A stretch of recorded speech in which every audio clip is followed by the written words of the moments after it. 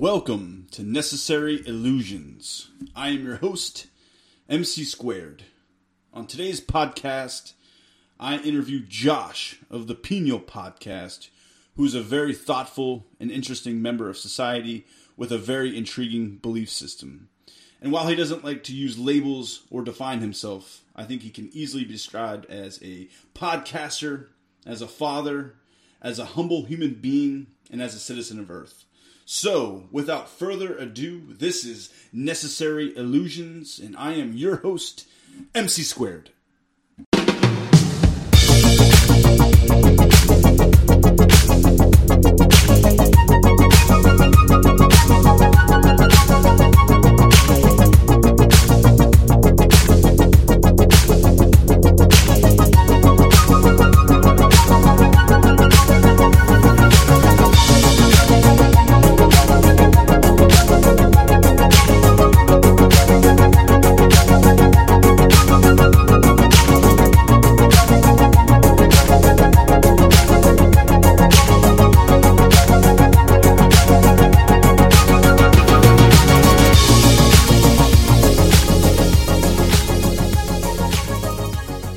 All right, everyone.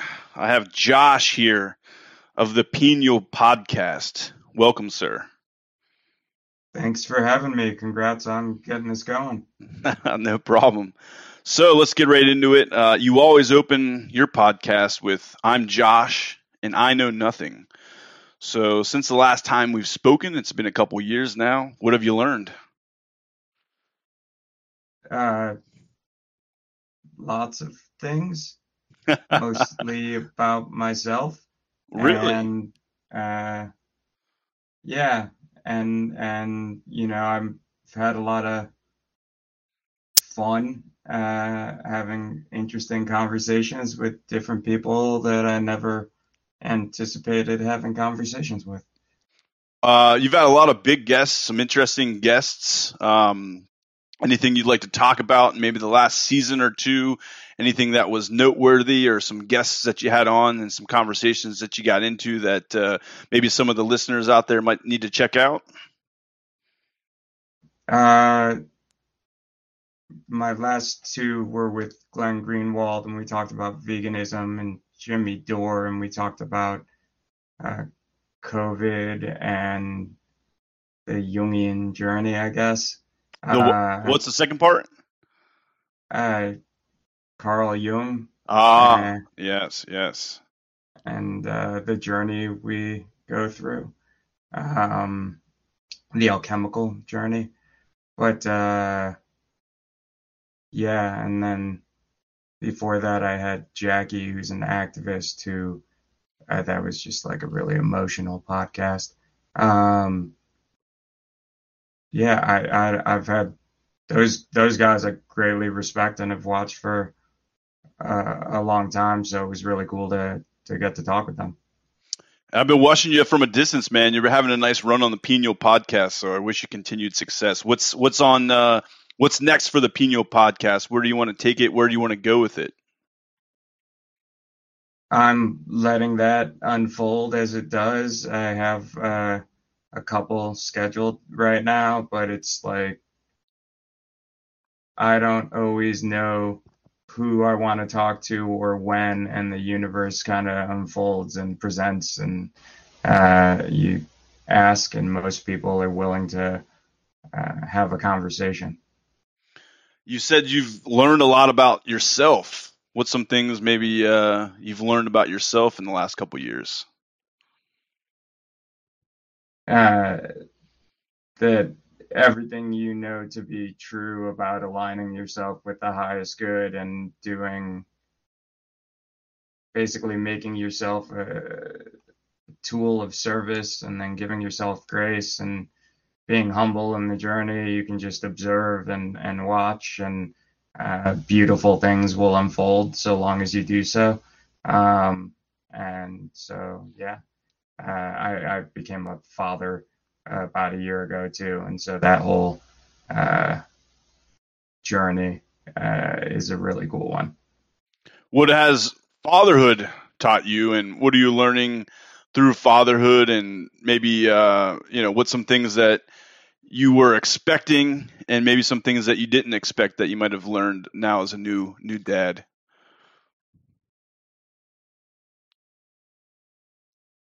Is it everything you expected, or is there a lot of things that you weren't anticipating? I've got no expectations. Really? Well, when you live with expectations, you might be attached to the result. And so I'm just trying to do the best I can every day here and now. And then I trust that things are going to work out for the best. And some days are harder than others. But that then, if it's hard, then it provides you an opportunity to recognize why you feel that's hard and then change yourself going forward. Yeah, I think life is hard. I mean, I think that there's a lot of things, we have to overcome, and yeah, it's quite an interesting journey. This is kind of interesting me, and as a philosopher, I think some of the deepest questions are some of the most simple. So, like, what do you think? Talked a little bit about the highest good. So, I guess, what does that mean to you? I guess first, what's the highest good? And are you a religious person, or how would you describe your spirituality and that sort of aspect of your life? Love is the highest good, such that it has no opposite. But I don't. I think most of the organized religions all point to the same universal truths that were witnessed by or experienced. There's no real words to define, but by experienced by human beings, such that is possible within us, and then everything else is just a screwed up translation of what can't be communicated in language. Oh wow, there's a lot there to unpack. I mean, I definitely universal truth. I mean, I think that is totally what I want to gain in this life. I want to discover truth. I think that's part of the goal of starting this podcast. Just so many interesting people out there and ideas. So I'm just trying to learn, and I think I'm on a similar path to you. I mean, that's definitely my focus is, finding truth, and I'm part of the namesake of Necessary Illusions is kind of separating truth from, untruth, or the misinformation, propaganda, and lies presented to us every single day. And I think that's really difficult. So I would like to maybe transition, what is truth? What is knowledge? Are these things universal? Are these things that we might actually be able to define, or are these ideas incoherent? What is truth? What is knowledge to you? It's your ego that wants to define it. There's a page in the book Be Here Now by Ram Dass, and it says consciousness equals energy equals love equals awareness equals light equals wisdom equals beauty equals truth equals purity. It's all the same trip. It's all the same. Any trip you want to take leads to the same place. And so I can't define that for you, and it can't be defined. There's a Sanskrit term, neti neti, which means not this, not this. Essentially, the minute you try to define it, you've lost it. You can't. You either are it or not. You're always it, but you don't recognize yourself. You have to go through your own journey. You have to figure it out for yourself, and your path can't be the same as any other's path. It's your own path, and that's how you find truth. You investigate it for yourself.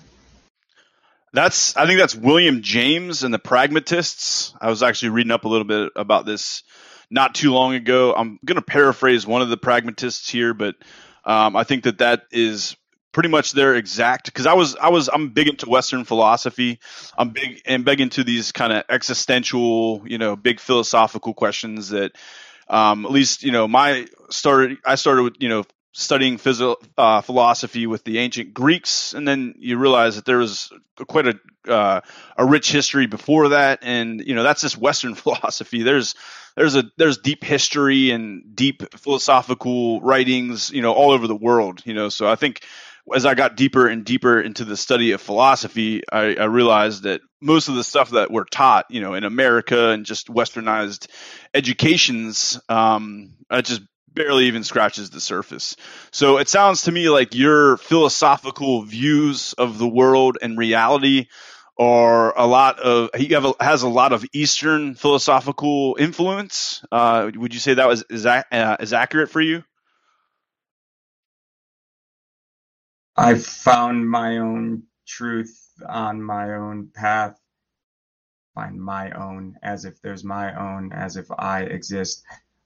My experience led me to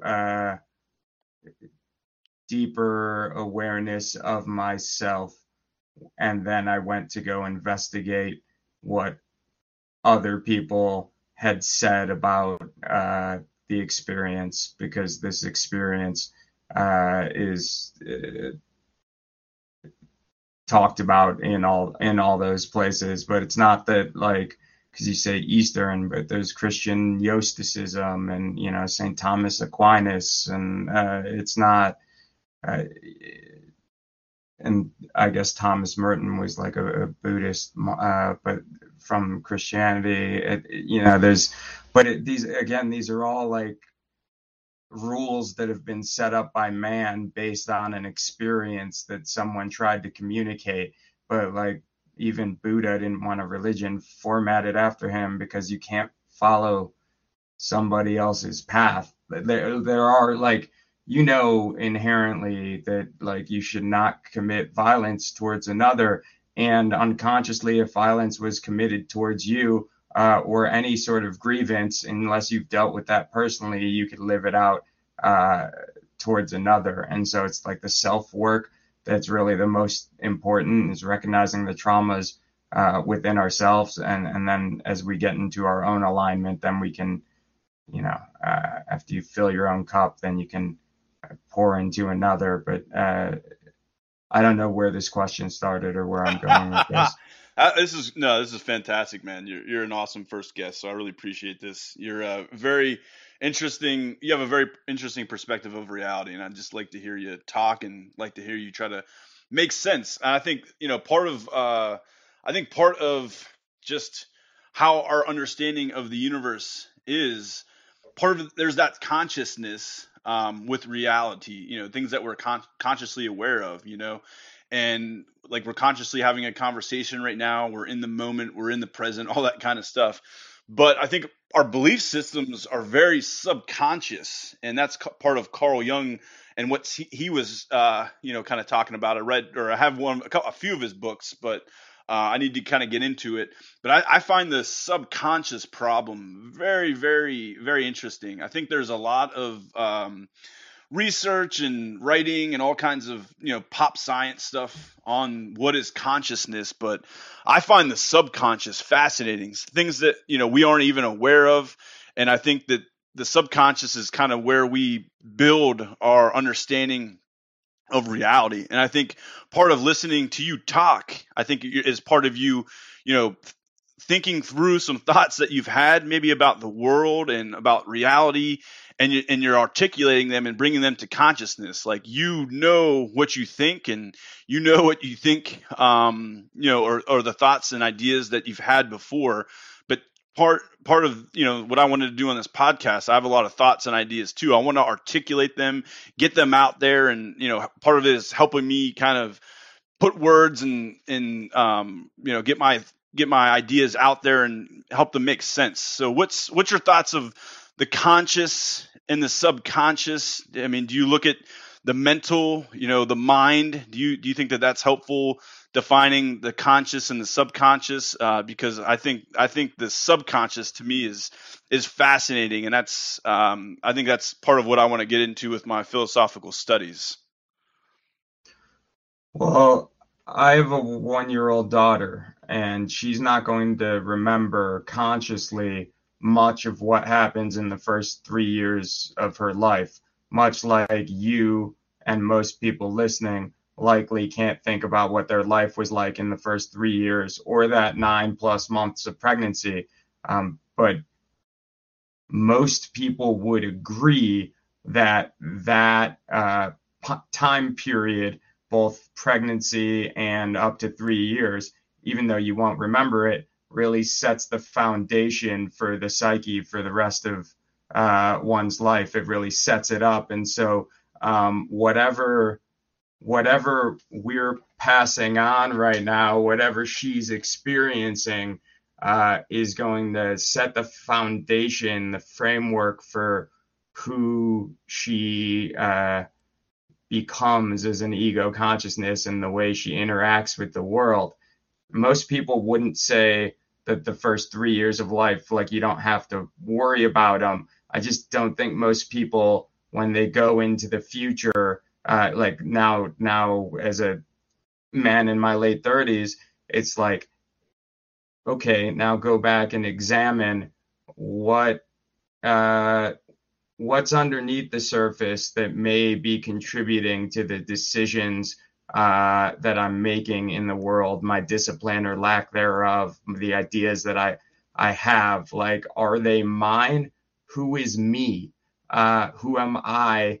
And most of the time we just ignore the subconscious and unconscious, because we all are then connected to the collective unconscious. So we all have the ability to tap into Here's where I'll challenge you on knowledge. that. I'd like to challenge you on that. Tap into. I think that there's part of the subconscious, and I think that's part of what you were as you articulate and explain and talk, and as you try to put words to your ideas.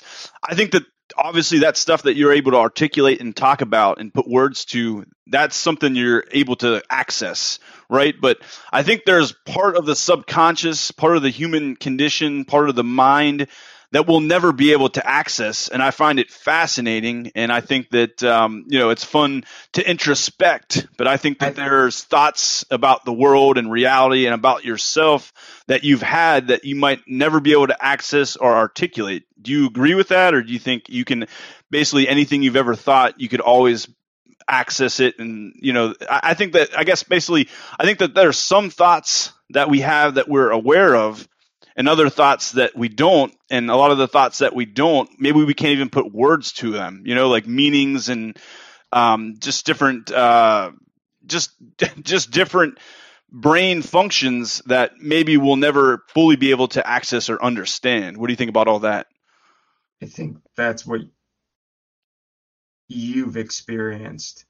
And I think just because you or I have an experience does not mean that is the same for everyone. So what you're articulating is that all humans fall into this same, I guess, lack of being able to tap into or receive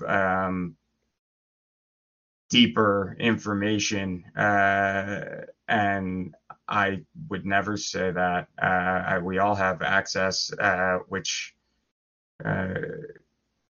Have you ever had like a thought, though? Like a thought that it was maybe perfectly incoherent if you were to explain it to someone else, a thought, maybe a feeling, but you knew what you were thinking, or, you knew what you were, that sort of thing. I don't know if I can explain it, because again, I don't think I can fully access my subconscious, but are you your thoughts? I am sitting here. I think I'm a conscious being. I don't think that there's any proof that I'm not a brain in a vat. I don't think that there's any scientific proof. It's not absolute. It's not absolutely certain that I exist, as the person I, see myself as. I think that I think the whole mind body problem from Descartes, that he created as the father of modern Western philosophy, or whatever namesake you want to give him. No one has ever been able to fully understand how does mind and body interact, and that's a great segue, because where he that's where he came up with the pineal gland. The pineal gland sits in the center of the brain. There's only one, not two. And Descartes, the famous philosopher, thought that that's exactly where mind and body, if it came together as one, that's where it would be. So what's what's your thoughts on the Western philosophical tradition, the very rich history of the mind body problem? And is this what influenced you to call your podcast the Pineal Podcast, or was there a different reason? Came to me on an acid trip, brother.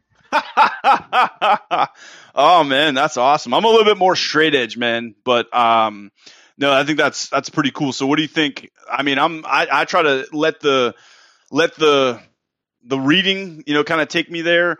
I stopped smoking weed a couple years ago, and not out of it's not because I didn't want to keep smoking weed, but I'm no longer a stoner like I once was. But what do you think the drugs can provide you in your philosophical understanding of the universe? Do you think that they provide you some sort of edge that I don't have? What makes you what makes you such an enthusiast of psychedelic trips and whatnot? Well, there's no edge.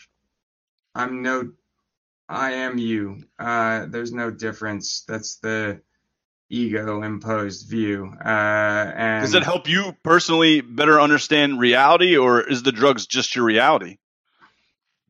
I only did it like once or twice a year for a long period of time. I haven't done it in a bit.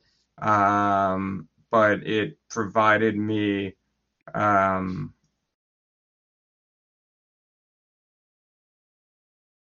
different perspective on everything. You talk a lot about experience. About experience. What about innate ideas? What about the programming that we were born with? A lot of language. I've read some stuff on language. A lot of language formation starts during pregnancy. Before birth, children are picking up language. They're listening to their mother, father, whatever environment they're in. So that language acquisition is actually pre-birth. So what about innate ideas? What about the circuitry? What about, there's the mind, of course, and the body, but what about the mind and the programming and the innate ideas and the thinking structures that we're born with? And, I think experience is certainly important, but I think that's only part of the equation. Would you agree on that? I think Da Vinci said, wisdom is the daughter of experience. I think everything that doesn't surprise me about language in pre-birth and pregnancy, everything matters, including if you have a good relationship with your partner before you bring a child into the world, and the energy you create, because whatever, it's funny, it works for the microbiome as well as the metaphysical. It's like you have the same microbiome as the people you live with, and then like you're either going to deal with your own traumas and do your own self work, or you're going to pass them on generationally to your children or your people or society. So it's like it works on all levels all the time. How about watching your child, learn in real time and pick up the language skills and communicate, and like how do you think that whole process works, like picking out meaning, because you're experiencing it firsthand right now? I mean, how do you think she knows what her foot is and where her ears are, she, I've read that when she looks in the mirror, she still doesn't identify that as herself, which I think that's a really interesting point, because it's like we build up this idea of separation. The whole world tells us we're this. What are you going by on here? Are you anonymous or are you going by your name? MC squared. Okay. Call me MC. Yeah. MC. You're in the MC suit, and you learn that this is you, and you're this person that's staring at the camera right now and wearing the headphones. But what if you've been lied to your whole life, and then half of your life is learning who you are, and then the other half is unlearning who you are? I know I'm lied to like every single day by the mainstream media and yeah, the institutions of learning in this country. Like for example, I think that education should be about teaching wonderment. I think this is fascinating. I couldn't imagine all the challenges and just emotions and everything involved with being a father. I think that is so cool. So I'm so happy for you. But yeah, I think that just how we make sense of this universe and the innate ideas I think that we're born with in our programming. But I think every single day, and I think I didn't finish my thought earlier on the pragmatists, but like truth. I think there's a universal truth. Like I think that universally, right now, what's going on in Ukraine is a proxy war between two world superpowers that could easily end in nuclear annihilation, destroying the entire planet. I think that maybe 100 nuclear warheads, if they were set off, would just completely destroy any possibility for life. And I think that the media isn't presenting it that way. The media is presenting it, and not just the media. I mean, corporations, academia, studies of war and politics and all that stuff. They're presenting it as some sort of imperial conquest between, Russia and America. And, we have to, we have to win it, but I think winning any sort of, war with Russia would probably mean nuclear annihilation, for the world. But that's what I know about truth. At least that's the way I see it. I think that's universal. I don't think that there's any other way to explain that, war in Ukraine. And in terms of like the pragmatist view of truth, basically you know truth when you find it. You go down a long journey where you research something, you study something, you look at the ins, the outs, you talk to other people. And I think that in the end, and that's what the pragmatists say, you'll know when you found the truth. Someone can't show you the truth. Someone can't tell you the truth. But for example, let's go to Iraq. That we weren't bringing democracy to Iraq. We went to Iraq to get their oil rights and to put in a puppet regime that was eventually not taken, by the people. I think that's a universal truth. And I think that if you look into it and study science, or I'm not science, but politics and international affairs, I think that you can easily see that that's the truth. So I think that universal truth exists, and I think it's more than just some sort of thing that you come and find and discover for yourself, But if you said that, Iraq war was not a war of imperialism and domination of oil rights and exploitation of the Iraqi people, I would say you're wrong. You know what I mean? I don't think what you just talked about is universal truth. I think that's just truth. I think that's just, I guess, how would I explain what I'm trying to say?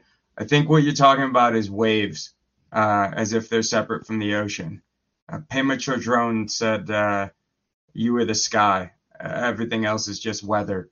So when I'm talking about some of the things that can be known by experience, it's certainly you should question authority and question everything in your own world as you move forward and make your own conscious decisions about the way you want to live in the world. And you can only do so by having accountability and responsibility and taking and claiming your power as a creative being. but the when we were having when we've been having this conversation, I think I'm talking about something beyond just the fighting of the people who need to heal themselves. And we just need to be tools of service to help do so. As we heal our own lives, we raise our own vibration, and it affects the vibration of the rest of the world. So, all right, a lot to unpack there. I think I would agree with you. Universal truth is truth. Like, I think if aliens were looking at human affairs and in our whatever we call international politics, I would say that, yeah, I think it's impossible to see anything different than a proxy war going on in the Ukraine, just like the Iraq War was fought for oil rights, and just like the United States was not bringing democracy to Vietnam or anything that was portrayed by the media, but in fact, America doesn't have democracy in America. we can talk about democracy, but the United States invaded Vietnam, and and if we were still maintaining the standard of the Nuremberg trials, all of the presidents, and this is something that Chomsky has done a really good job of putting out there. Basically, every president since Truman would be hung if they were kept to the same standard of the Nuremberg courts and rulings after World War II, and how we, basically, how we penalize and criminalize what the Nazis did, which was horrible. It was the worst atrocities carried out in human history. And I think if you study the 20th century, I try to be optimistic about human beings and Earth and the planet and where, what our species and where it's going and that sort of thing. But it's hard to be an optimist if you study the 20th century and just the industrialized killing, the constant war, the trashing of the environment. And I think all of that to me is a universal truth. I don't think that you can see it any other way. I mean, we're a very violent species, and we're absolutely destroying the planet. And I think there's a possibility that that the world will live on, and there'll be a world without human beings in it, post capitalism. But I'm not sure human beings will exist if we don't end our current the way we act, and I think that if we don't stop capitalism and actually democratize the country and the world, we're all doomed. So, yeah, what do you think about truth and some of the things that I'm trying to compare truth to in terms of international politics and international affairs? I think it's interesting that you brought up Chomsky and Nuremberg in the same sentence, because he also called for the unvaccinated to be separated from society for not taking a vaccine, and informed consent came about during the Nuremberg trials. Basically, no longer experiment on Jews, no longer experiment on anybody. You have to be informed and consent to any medical thing that is done to you. And Chomsky allowed fear to guide his thinking, and he hasn't apologized for such. So I would say that leads to violence. We saw violence against neighbors over the past 3 years, violence against people who simply chose to make their own decision about their own body and disobey what authority was telling them, which is an inherent, inalienable right. Your right to refuse, your right to say no, and your liberty, your person, which was violated. So it's to me, I'm very disappointed. I think Chomsky has brought to light some things and about the ways that propaganda and censorship work and how harmful that is. And then he totally missed the mark in the biggest calamity that was perpetrated on the people. And so, yeah, when it came time to make the true decision, he allowed fear to govern his thinking.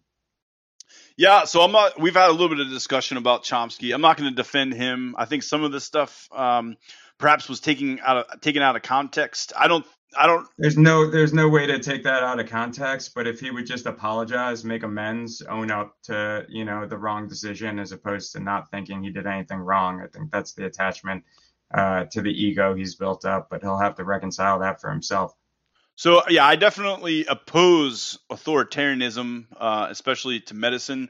My thought would be the public trust in institutions is at all-time low. I'm doing a solo podcast and research on the Supreme Court right now. Last month, as you probably could imagine, the Supreme Court confidence reached a brand new historic low in the United States. People do not trust the Supreme Court. Frequently, Congress has flirted with single-digit approval ratings. I think it's in the high teens right now, or low 20s. Last time I checked, I mean that's terrible. 80% of the country doesn't trust it as an institution, me included. I think that it was created to stop democracy, the U.S. Senate. That was the whole idea of making two houses. If any progressive legislation got passed, the Senate would stop it in its tracks. And the idea of the Senate was always to basically be sympathetic to the wealth of the nation, the landed property owners, the landed aristocracy. But I guess I'm getting off on a tangent here. Authoritarianism with the pandemic. I totally think that one of the reasons that people were anti the vaccine, first off, was that and it was such a short period of time, that that they had to develop it, and it was just kind of thrown at us, take this. There was a lot of manufacturing of consent. For example, like employers, government agencies, that sort of thing. They were basically saying, if you don't take this, you're going to lose your job. So there was definitely forms of that's coercion. That's not coercion. Manufacturing consent. That's absolutely coercion. Sure. Yeah. I mean, manufacturing consent, coercion. There's an effort to get people to buy in and take it at a time when people don't trust big pharma, people don't trust the government, people don't trust institutions, people don't trust the CDC. People shouldn't trust any of these institutions or the CDC or big pharma. They should trust in themselves. But what do you? So I definitely I believe that the vaccine was. I took the vaccine. I believe that the pandemic was real. I believe that taking the vaccine was in my best interest. Although my confidence in these institutions are very low as well. I think for me, I was one of the first people to take it. I have a trust, in medicine. I do work in healthcare, but I was opposed to forcing it upon people that didn't want to take it. I will say that the polio vaccine, eradicated that awful plague from the planet. I'm not sure that we can compare the COVID-19 pandemic with polio, but I think there's a history of vaccines being effective. So I think part of that was the reason I opted for it. But again, I totally oppose forcing it upon other people, especially people that don't want to take it, and especially people that don't trust these public institutions or big pharma. Like, my thought would be, if people aren't taking the vaccine, then these institutions should do a lot better job of being transparent and presenting the research. And I don't think that they did a very good job of that. And I even saw, there's just so much misinformation and propaganda, and I'm just trying to get to the truth. I haven't really studied the pandemic much. I think it was nature. I think nature is equally, probably better than mankind at coming up with diseases and pandemics and that sort of thing. So I don't think that there is any foul play involved. I think nature created it, but I don't know. But I saw a Wall Street Journal story that there's a lot of people in high places that think it was created in a lab and was man-made. So, were there ulterior motives? Was this man-made? I mean, I think our views of the pandemic and vaccines are very different. So what say you about all that stuff I just mentioned, and what's your view of the pandemic in general? And I know you're anti-authoritarianism as it relates to mandating that people take the vaccine.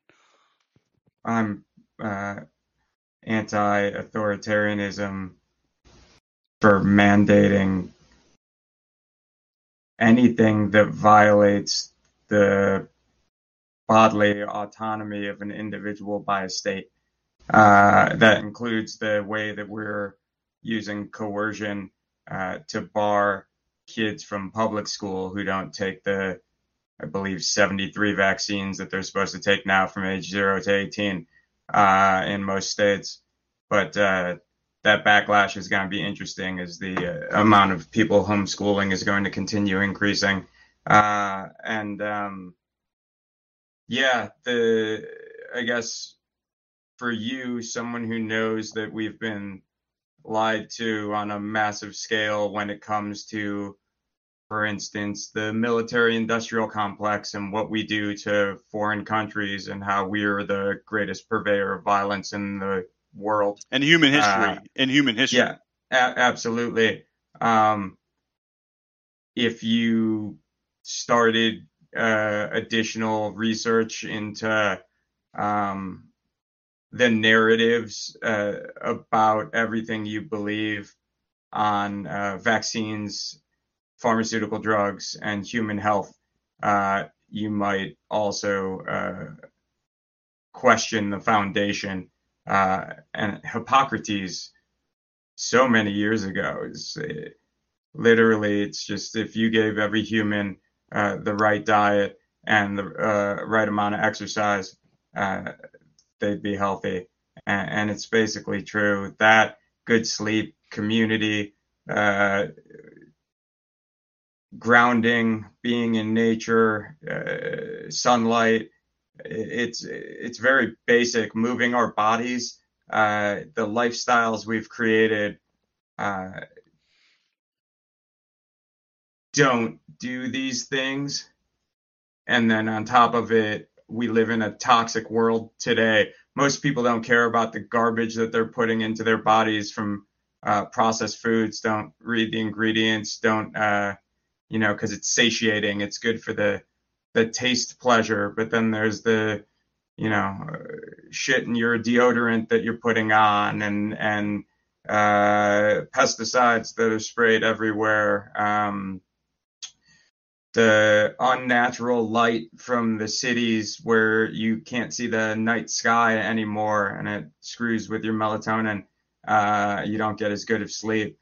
Basic things that do result in states of health, but pharmaceutical medicine is not a treatment of whatever reason you manifested dis-ease.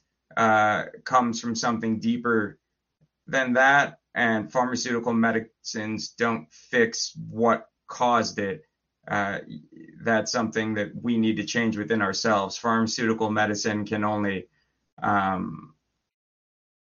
work on the symptoms, and also has they call them side effects, but you can call them unintended consequences.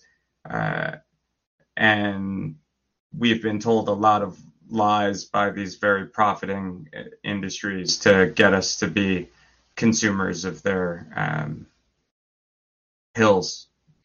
So, yeah, I mean, a lot to unpack there, man. I'm so happy I brought you on as a guest because, yeah, you definitely have a much different perspective of reality, although all that stuff you said right there, I think I totally agree with a lot of it. A lot of it for sure. I think there's a lot more to health than just the lack of disease. That's for sure. I guess I want to go back to the pandemic a little bit. So, what's your thoughts on? I said that I don't think it was created in a lab, although you're going to hear all sorts of different stories. I don't know what's the truth there. Honestly, I haven't really researched it. Is this something that you think it was created in a lab? What's your belief system on the pandemic? Where did it come from? And if it was created, was there an agenda?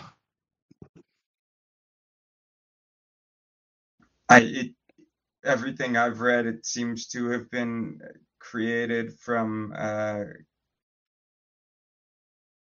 human hubris, us thinking we're smarter than nature, which is what their weather modification and virology testing to create new viruses, and Gates owning the mosquitoes that they're bioengineering with different things to about that. But if you Google mosquitoes and Bill Gates, you'll see there's a lab, I believe, in Colombia that has like 30 million mosquitoes that they're like, oh, if we just introduce this into the world, we have all these solutions. We think we're smarter than nature, and nature will prove us wrong. And so everything I've seen indicates that they were lying to cover up NIH funding of the Wuhan Institute of Virology, and even whether it's like, how insidious is it that they created a virus and then had everybody coerced into taking their medicine, and was it orchestrated or not? I don't think it really matters. What matters is the way that we treated each other in society and how we responded, and what we can learn from that, which requires an honest inventory, which most people don't want to have and want to move forward as if the past 3 years didn't happen. And then they also used it. So then also for something that you'll appreciate, they used it to justify additional surveillance and censorship Absolutely. on the people. Absolutely. Right. And so regardless of how it was created, they didn't let that opportunity to impose additional restrictions on the people and infringe on civil liberties go to waste. And so whether or not we agree with the fundamental issues with Western medicine, we can agree that the state and private corporations working together, which is disgusting, but inevitable, used this as an opportunity to further control the people. Well, right now, my friend, now you're in my wheelhouse. This is my favorite kind of stuff. I must say I haven't gone down these wormholes. I'm not a fan of Bill Gates.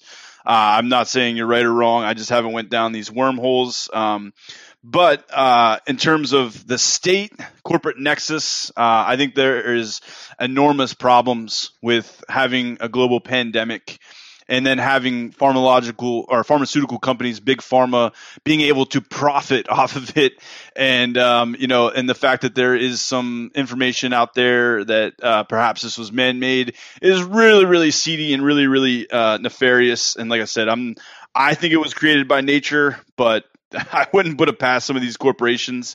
But, in America, you would think a global pandemic would be a really great time to finally catch up with the rest of the world and actually have a working and functioning healthcare system. The United States does not have a healthcare system. It has a national scandal, but we didn't do that. And just like we always do in the United States, it's basically a country. It's a business-run society, and just like any other, opportunity to make some money, Big Pharma took that opportunity to make billions and billions of dollars at the expense of the American people, and the fact that taxpayers actually funded the research of the vaccine, and now that they want to sell it back to us, even though our money, the taxpayers, is what they use to develop it. I think it's just absolutely disgusting.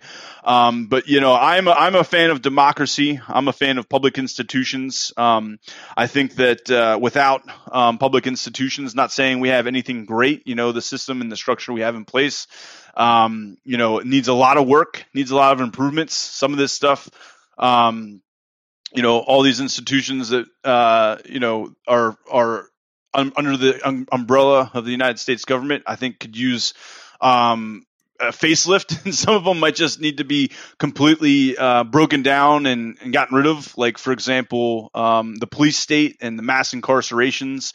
If we don't completely, in my opinion, if we don't completely abolish the police, I think we need to defund it. I think we need to defund the military-industrial complex. I think we need to not militarize the police, but if we're going to have police at all, they might not be necessary. That's for democracy to decide. I definitely don't think that'll never be done by electoralism. Democracy, like to me, democracy, these are just kind of ideals, articulated first, at least from my studies, by the ancient Greece. But really, to me, democracy just means majority rules, whatever the society wants. But I don't think that we're ever going to the masses are always correct. Definitely not. But I think that they are usually more trustworthy than elites, the people that are running the government now. So, yeah, I am very sympathetic to democracy. I think that it's not perfect, but it's the best solution we have in place.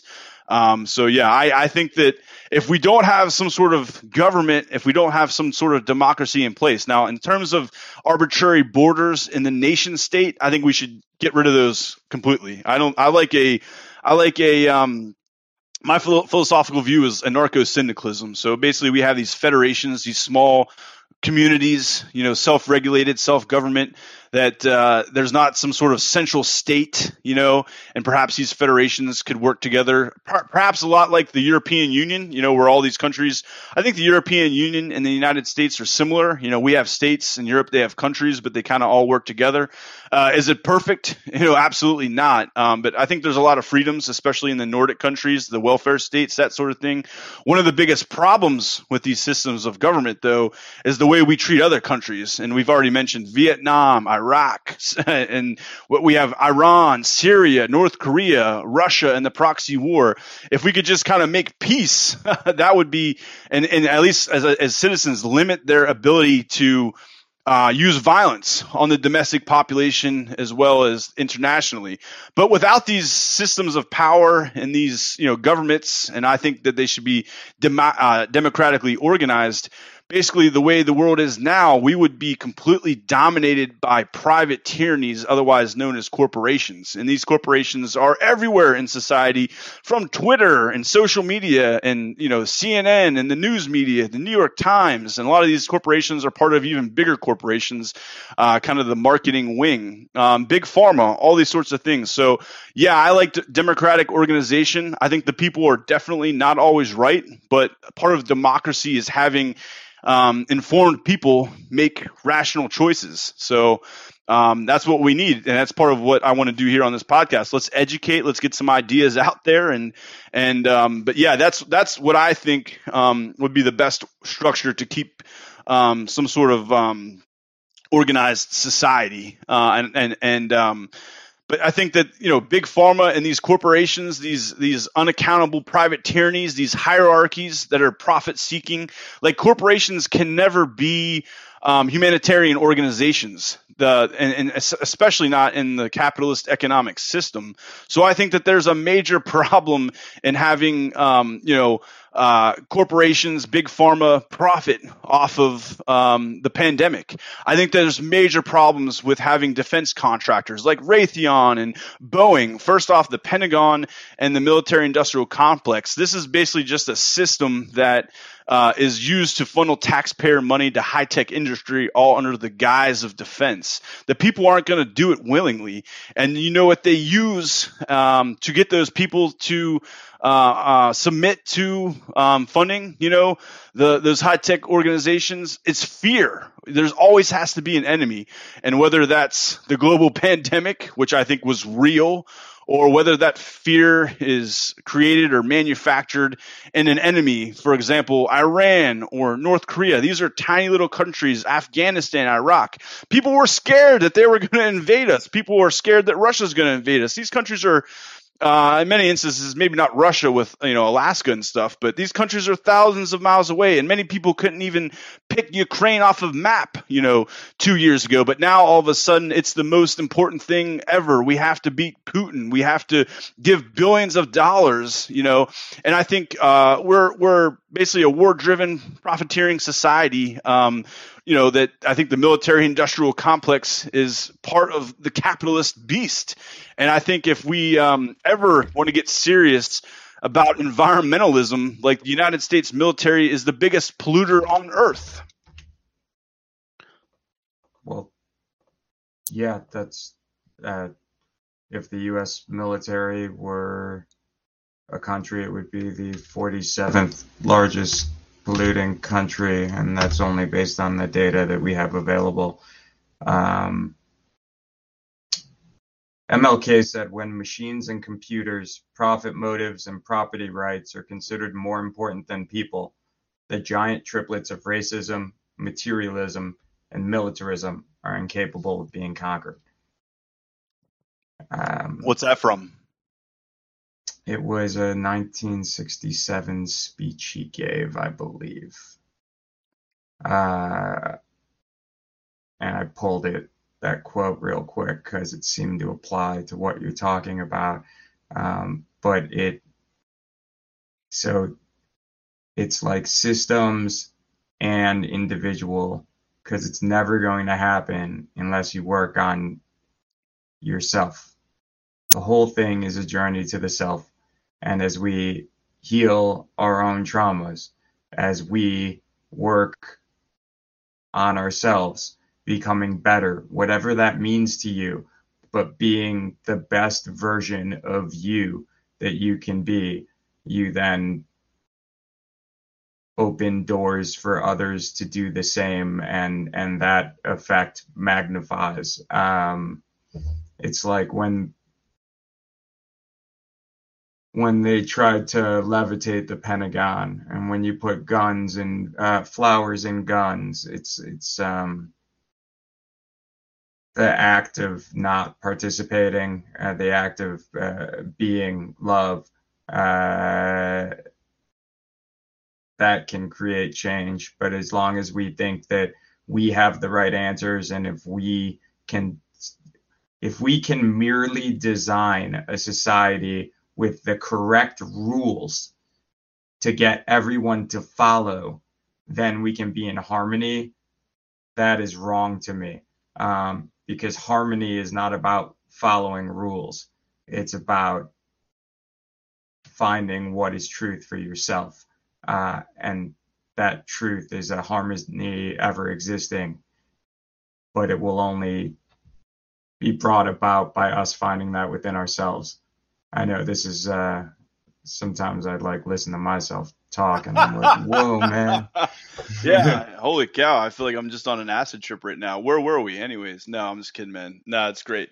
But how should society be designed? I'm very anti-corporation. That's not up to me, man. Exactly. I agree with you. I agree with you. It's how should I live my life, and that's taking care of my health, my body, that is the temple, that is the only place I have to live, that comes from having a proper diet and putting energy into it.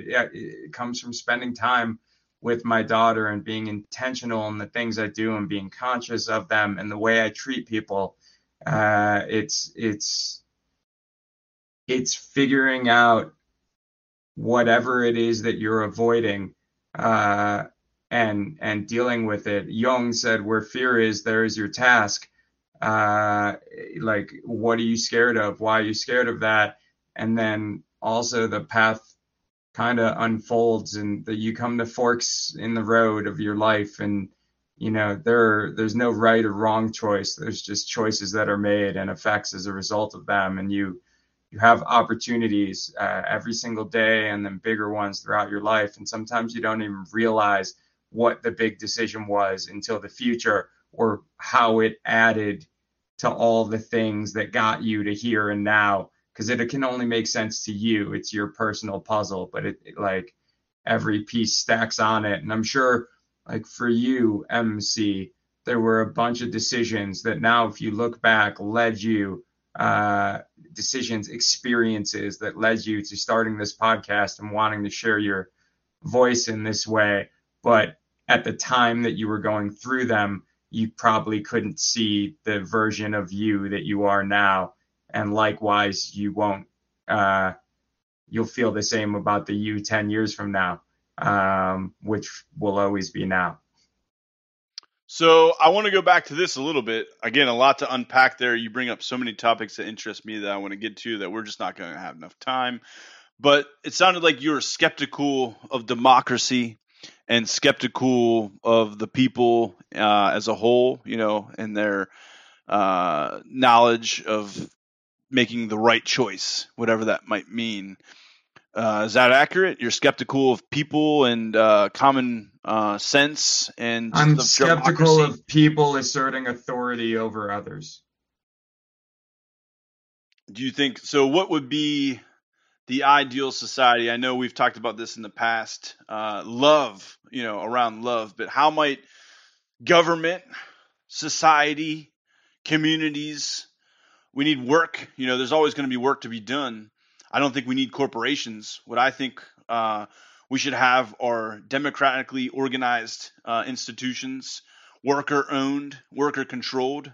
I think this was a 19th century kind of slogan, but those who work in the mills ought to own them. I completely agree with that. So how should society be structured? Should we get rid of corporations? How should work be structured? Should it be structured around community? Should it be structured around government? Do we need government? What do you think about all these ideas for? I mean, I know that you don't have all the answers. Nobody does, and that's why I like democracy, because in the end, the majority rules, the majority wins. So we're gonna have to. There's billions of us. What, 8 billion, 7, 8 billion of us, more every day. We're gonna have to find some way to live together. We can't all do whatever we want, and the earth is finite and its resources are finite, and we're definitely finding that out. So do you have any ideas about how you think the world could be a better place? I'm all about revolution. I think a lot needs to change. What are some things, if we ever have that revolution, that you'd like to see happen? Well, I'd like to see an inward revolution in every individual, but the democracy that currently exists has given us this current reality that you're seeing here. So it's interesting, your desire for government, which is ultimately a desire for control, a desire to impose some form of rules because you think people can't be personally accountable and responsible and self-organize without creation of the state. That like true anarchy can't work. I think it can. I think it can. Well, but then, well, I think true anarchy can work. To me, true anarchy. So first off, my political philosophy is socialist anarchist. I don't like these words; they're silly. You don't like them either. But I they're think all labels. exactly. I think and I've read this before.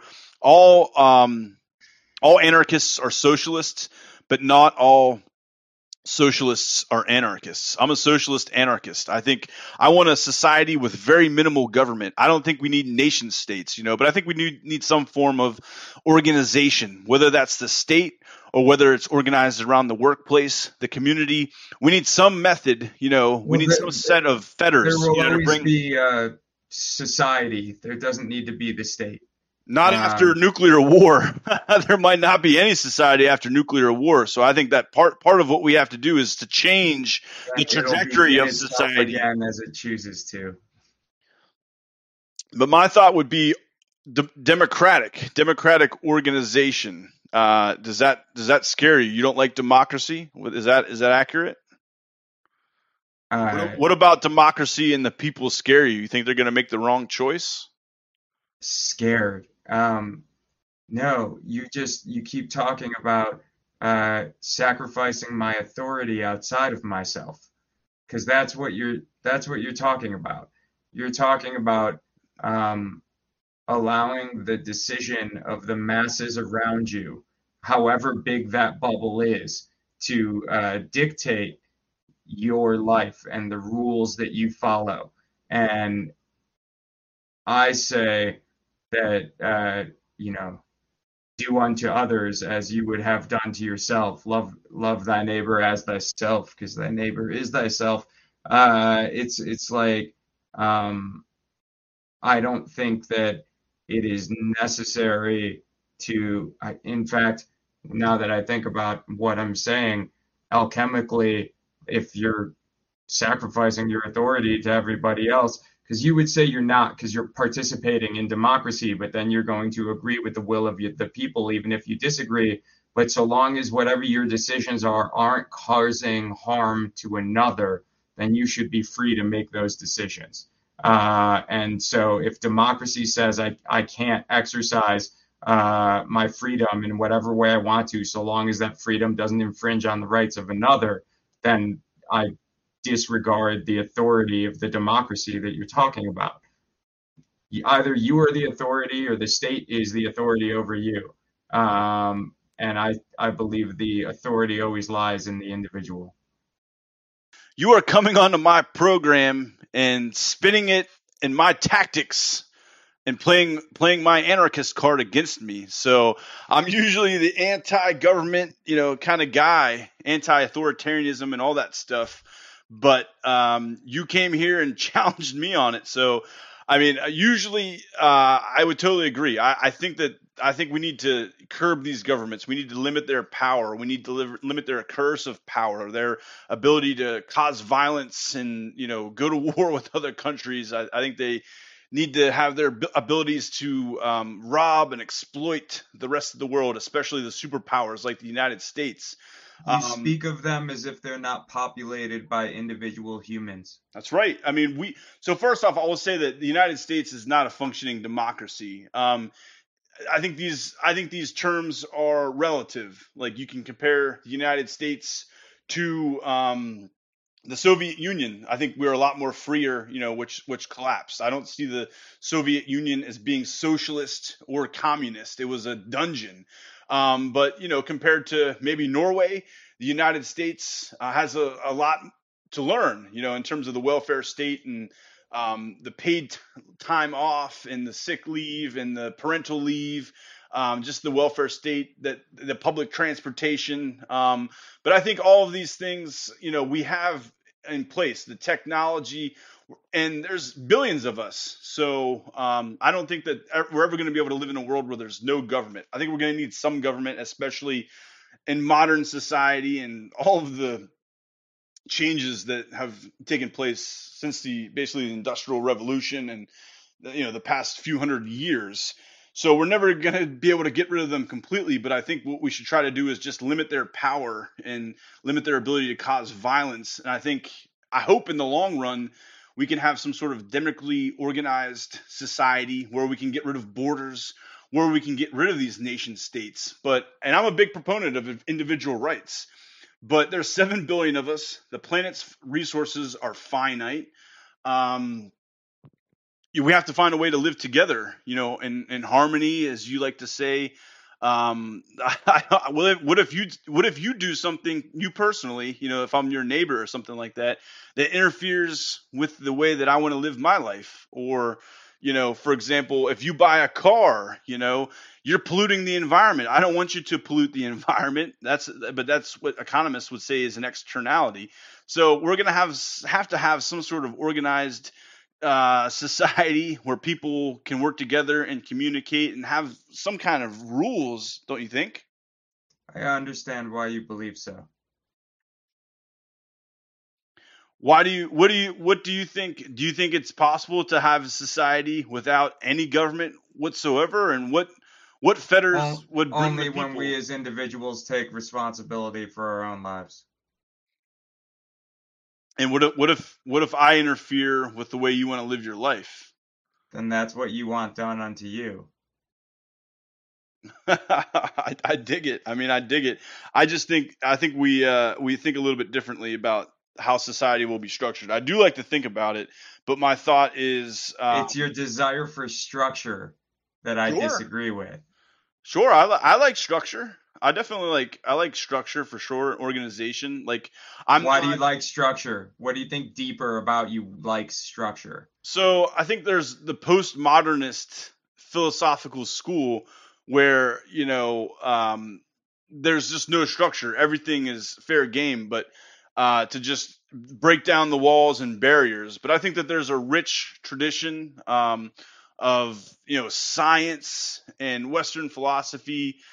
We've come up with disciplines and professions like education or politics, for example, or science. I don't want to completely get rid of these studies. So I think, like, for example, biology. I like that structure. That's a very helpful way for me to understand the world. I don't want to completely just throw out the field of biology. I have some trust in the Neither do medical. I, but that's just a framework for learning. That's not the structural, the rules that you're seeking. To me, it's a deeper desire for control of others is a lack of control of the self. Because if you lived in a state of discipline, you would be relieved of the need or thought that you can control anyone else, and you don't control even what happens to you, but you control your response, your behavior, the way you interact in the world, like, and you can consciously change that. But so the desire for structure to me is a desire for control normally, that if we dig deep enough in some way we feel like we don't have over ourselves is my sorry. Yeah.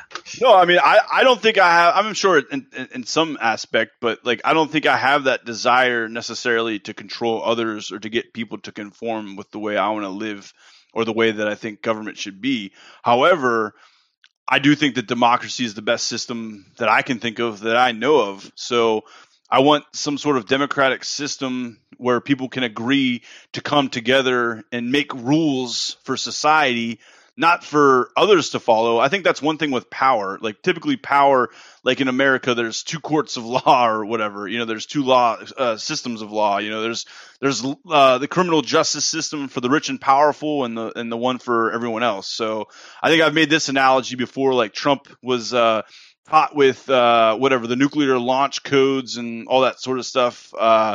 And are they going through a trial, or what's going to happen? Is he going to go to jail? And all I know is if I had nuclear launch codes in my bathroom and the Secret Service or whoever found them, I would probably never see the light of day. I mean, that would be it. So there's obviously, different systems and different power systems in place for people of wealth and power and privilege in society. So, but that's the way I see it. What I would like is a democratically organized society where everyone is equal. I think a classless society is possible. And I'm not necessarily looking to impose my beliefs or authority on others, but I want the ability for others to impose, their authority on me limited. And I think the only way to do that is through democracy and coming together and majority rules. And are the people going to be wrong? Sometimes, yeah, I'm definitely sure of that. But have the elitist governments run by elite, governments run by oligarchs and moneyed corporations and all that sort of stuff, are they wrong? Absolutely. Look at the state of affairs we're in. I mean, these governments around the world are led by psychopaths. I mean, it's amazing that we've lived through the nuclear age and we haven't blown each other up. I mean, every day I see on Twitter and on the news, nuclear posturing between China, Russia, and the United States, all threatening to use nukes. We have enough nukes to blow over the world 100 times over, So in some way, we're going to have to disassemble what we have now.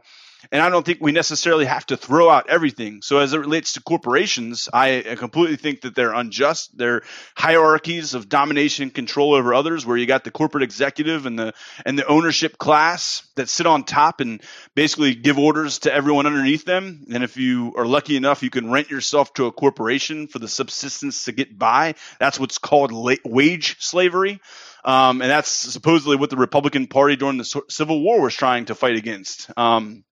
But anyways, I think we don't necessarily need to get rid of the corporations completely. For example, there's lots of technology that's going to be useful to people: public transportation, green energy, environmentally conscious products, that sort of stuff. The technology we're using right now, these computer companies, I think in general technology is neutral. It's just who has the power and how is it used onto others, and it certainly can be used as a negative. I don't really think that the atomic bomb or nuclear weapons is neutral. I think that they can only be used for evil. But as it relates to corporations, I wouldn't necessarily say we need to throw out everything, the machines, the ideas.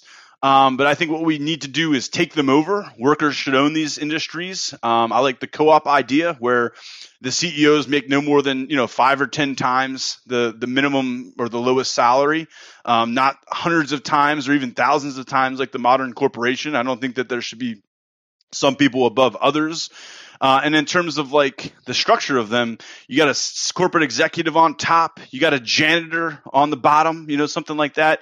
What if we all cleaned up after ourselves? And what if we were all involved in planning, what that organization did, whether it's make peanut butter or, computers or whatever. So I don't necessarily think we have to completely throw out the corporation, but the way that I would say is have a democratically organized co-op, for example, that workers own and control.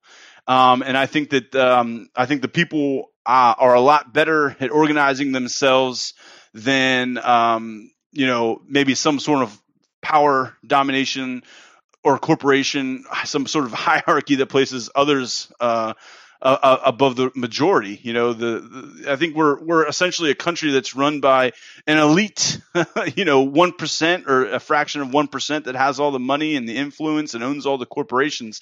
So that's what I think we need to try to break down. We don't necessarily have to completely throw out the governments in place or the corporations in place, but just completely reorganize them around community and democracy, and have them locally, owned, maybe even managed by the community that they're in, because these workplaces are big hubs for local communities. Remember like the factories in the 70s and 80s, they employed entire towns. Consented to would need to be as decentralized as possible. The further power moves away from the individual, the more likely it's to be corrupted.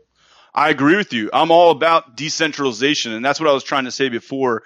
I'm an anarchist. I mean, I think that there are two wings of libertarianism. So libertarianism in America is some like hyper capitalist form where there's no state, but these corporations just rob and exploit workers. That's not what I mean by libertarianism or anarchism. I mean like basically there's a socialist wing of anarchism that wants decentralized and as minimal forms of authority and government or whatever as possible, the least amount. So like small federation states or whatever. Like I really like the history of the Spanish but the Civil power War. The power structures that currently exist are never going to give up their own power. That's right. That's right. You can't vote this into existence. Yeah, I agree with you. So we can ask the king to be more benevolent, right? That's kind of like what we'd say, hey, corporations, don't pollute as much or don't be as greedy. Or we can just overthrow them, and build some sort of new structure or at least reform the old one, But I guess the second wing, though, of socialism would be the wing that is pro-state, and that's kind of what the Bolsheviks and the communists, that's where that's its inception. So, basically, I oppose centralized control and authority. I want as much of it decentralized as possible. And that's, I guess, one reason maybe why I brought up the Spanish Revolution. That's the only time in history that was the anarchist revolution. It was an interesting period of history right before this World War II. But that's the only time when Nazis, the Western democracies like the United States, and the communists all came together to overthrow and put down that decentralized anarchist revolution. And that's exactly right. The people in power are never going to just walk away or, end their control over others. We have to take it, and I think to ensure that we get that type of society or that revolution that we want, the first step would be to organize with others and to educate.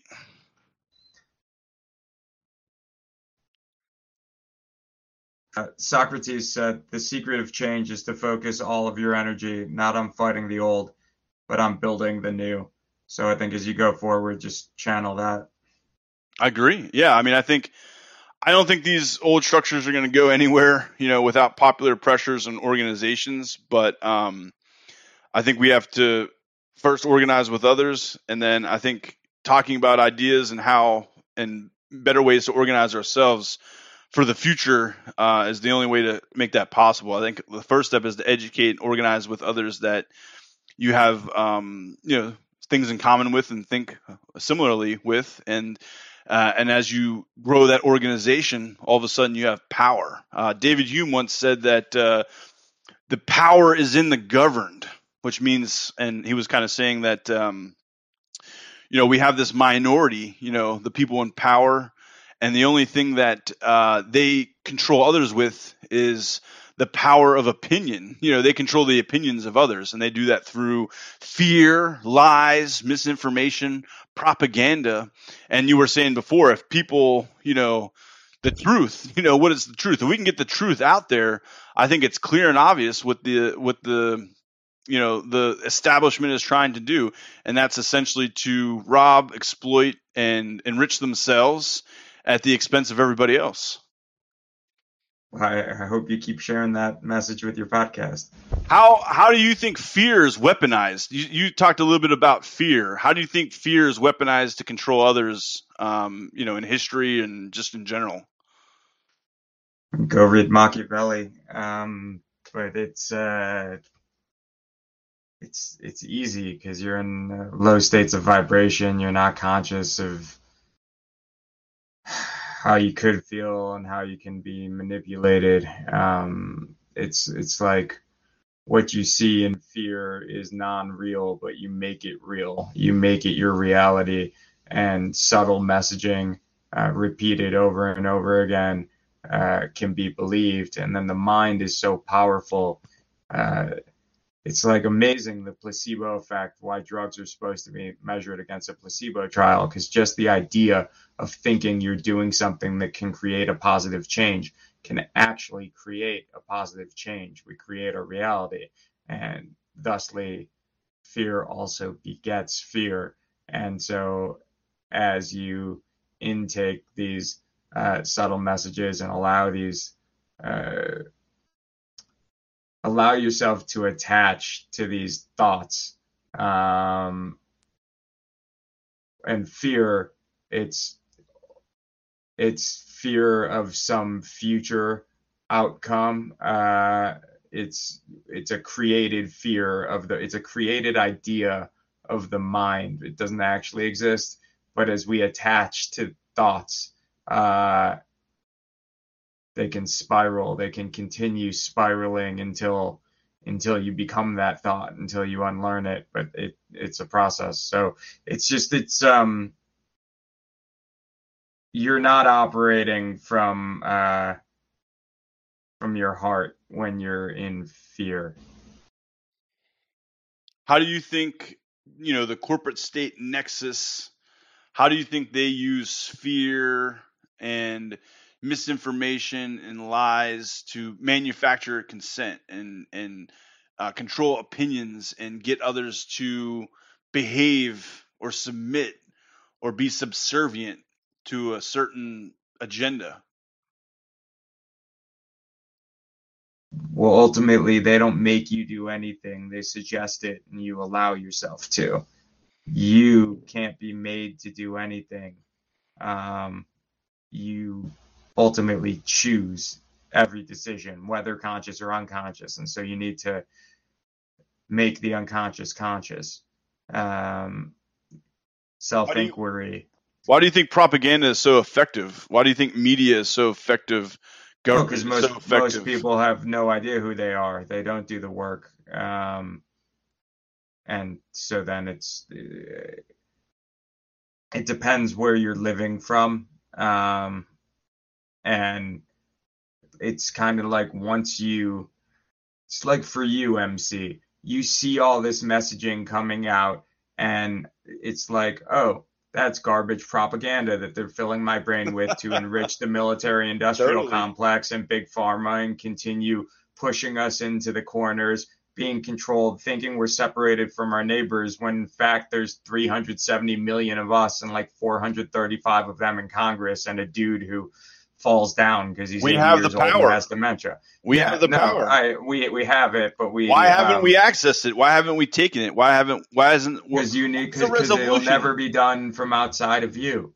Because people always want there to be an external savior, but you are the savior. You are the hero that you've been waiting for, and you need to take control of your own life. And as we do that, all of us do that. We awaken each other, and then that which we're speaking of can manifest into existence if that's where this goes.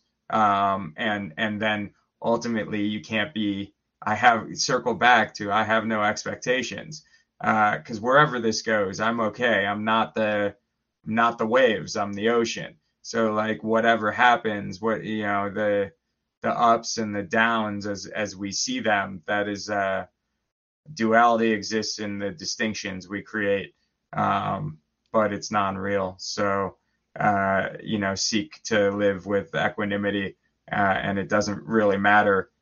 You don't need to take on the emotion and energy of that which intoxicates the people. That's why I like democracy. A hero isn't coming. So I think if there's ever going to be something that comes along and saves humanity, a revolution, I think it's going to be a populist revolution, a democratic revolution. But I think there's a lot of, you know, idol worship and looking for politicians and demagogues and heroes to save us. I think that's a bad belief system, don't you? Of course, because it's a external authority. You're already giving up your power by assuming somebody else is going to do it for you, and then we will continue this endless cycle, this endless dance.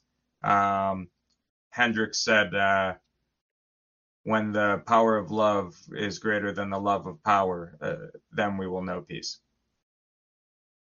Awesome quotes, man. Some pretty cool stuff. I love Jimmy. Jimmy's a legend, hell of a guitar player. He's got some awesome music. He was taken from us too early. I think money, violence, fear. I'm just writing some stuff down here, and religion are all weaponized to control others, used as authority. Whether it's slavery or debt with money. Violence, well, that one's simple. I have a gun and I'm going to take whatever I want from you, whether that's this country or whether that's money or whatever, you use the threat of violence.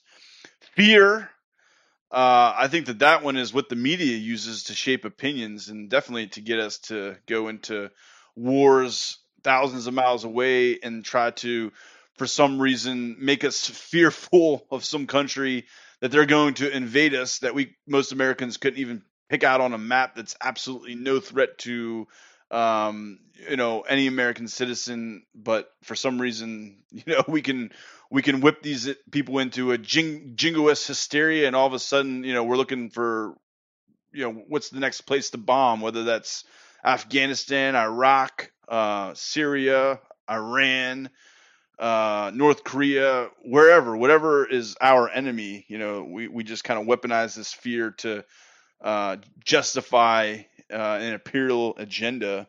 But the last one's a religion. What about religion? I think that was maybe one of the first power systems that was weaponized to control others. What do you think about religion and its authority over others to manipulate and control?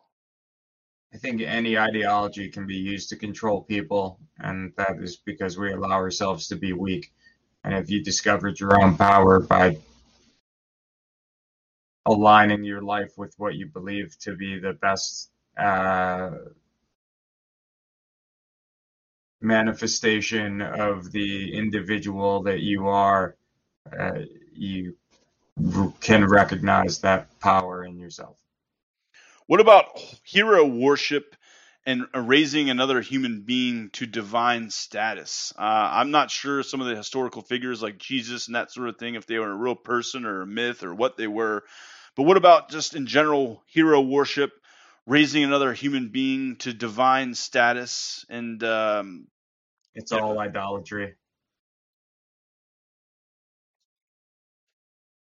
let's get a little bit. I want to talk a little bit about the universe and our place in it, and because we talked a lot about politics and society. What's our place in the universe, human beings? We're on this little blue dot, as Carl Sagan once said. What's home? What's Earth? What's our place in the universe? And maybe what's the future of humanity? Where are we going? Our place is here, and the time is now. What better place than here? What better time than now? That's a Rage Against the Machine song, my favorite band. Are we alone in the universe? Is there intelligent life out there that exists that's not human beings? Do you feel alone? I haven't thought of it. I've definitely thought about whether aliens exist. And I think that reminds me of a Blink 182 song. I know Tom DeLonge is doing some sort of documentaries on aliens. I don't know if aliens exist. I don't know if we're alone. I don't know what God is, if it even exists. What would God even be? So I know that I'm here right now on necessary illusions, trying to see through those illusions and find truth. But outside of that, I really don't know. I'll have to use one of your quotes. I know nothing. I really don't. Did you feel strongly that we are alone or not alone? What do you think about that? Also, that's not my quote. It's Socrates. I know that I know nothing. Okay. But I think there are infinite possibilities in this universe, and that I am not, uh, that I will know what I come to know, and it doesn't matter what I don't. What's the future for humanity, and what about this existential crisis? We have nuclear war, a climate Told you last crisis. time we talked, brother, the future is a creation of your mind. What is time? Is it finite? Is it infinite? Infinite? Is it relative? Does it even exist? No, time doesn't exist. So the universe wasn't created, what, 13.7 billion years ago or whatever they tell us? Well, it was, but at the time it was now, and now is now, and it's eternally now, and you always exist now. Do you believe that the universe is infinite, eternal? It's always been here and it will always exist? Was there ever a time before the universe? And You what would that even even tried to mean? define it with the word it. I would say that this is something that can only be known through experience, and then otherwise it's just um, poorly communicated. What's the meaning of life? Why do you need meaning? I think meaning is important. I think I get meaning from everything. I get it everywhere. I'm just What is trying. meaning? Meaning is something that I find to be important, something that has some sort of value to me. And if it doesn't have value to you, it's not important. Might be for someone else. Doesn't necessarily mean that everything I find is important. And everything that I think is important is maybe important for other people. Like, for example, I've thought about this a little bit, the meaning of life. I think that we should look and try for self-development. I like this introspective, path it seems like you've taken. I think that's a cool way to live your life. I don't do that as much, but I think that's a cool way to live. I'm always on the quest for knowledge. I think that's important, trying to understand reality. And I think ultimately enjoying yourself. It's such a small amount of time that we're here, spending time with family and loved ones. So I don't really go too deep on that one, but to you, do you have any meaning of life? Do you have a way that you think you want to live your life? Is there anything you want to accomplish in this finite amount of time while you're here? I am love, and I will live myself as such. Do you think Yeah. do you think there is a What's the future for humanity? How much longer do we have left with these existential crises that we're facing? Are we going to ever resolve this extinction rebellion that's happening right now, like that movement going on? Are we ever going to find a way to combat this climate crisis we're facing, or do you think nuclear war or climate change is going to wipe us out here in the very near future? Maybe, who knows, a few more generations. I can't really speculate. I hope that everyone recognizes their creative power and their sovereignty and asserts it and reclaims and protects nature as we recognize such. The commons, we must protect it. It belongs to all of us. Well, everything belongs to all of us and none of us.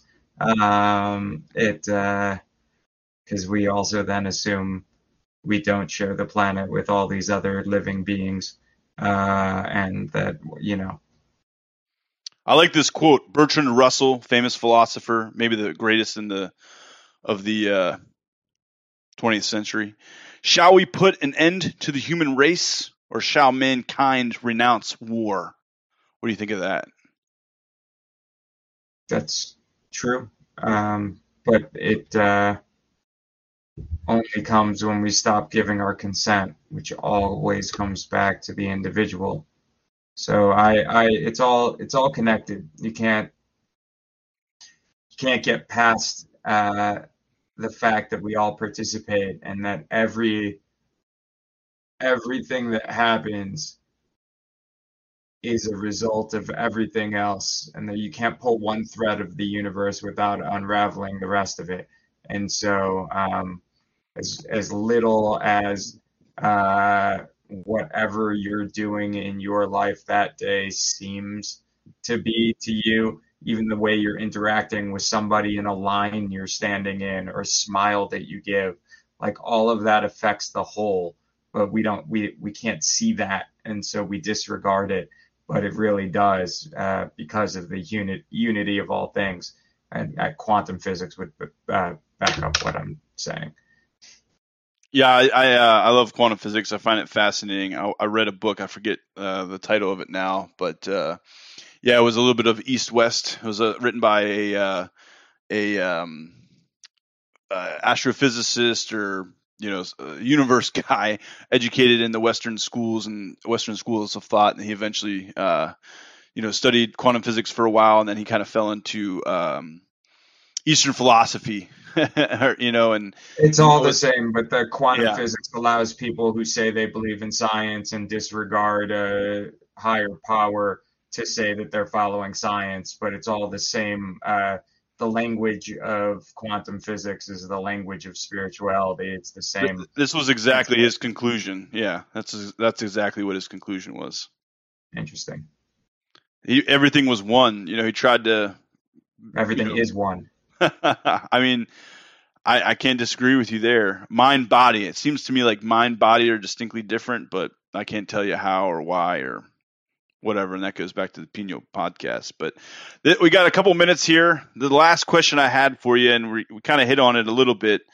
What is God? Do you believe in God? What is God? And what do you think God what looked like? What do you think created the universe? Was it even created? What do you make of all that? Is that incoherent? What do you think of those ideas? God, the universe, creation, existence.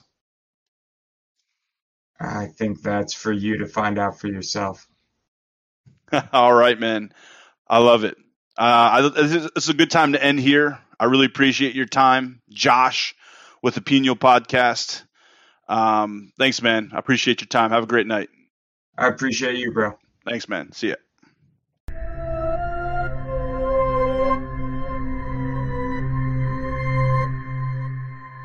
And that's going to conclude this episode of Necessary Illusions. I really appreciate Josh for coming on the podcast tonight. I really hope you check out his show, the Pineal Podcast. It's really awesome. He's doing great things there. It's streamed anywhere podcasts can be streamed. Thanks for listening. This is Necessary Illusions, and I am your host, MC Squared.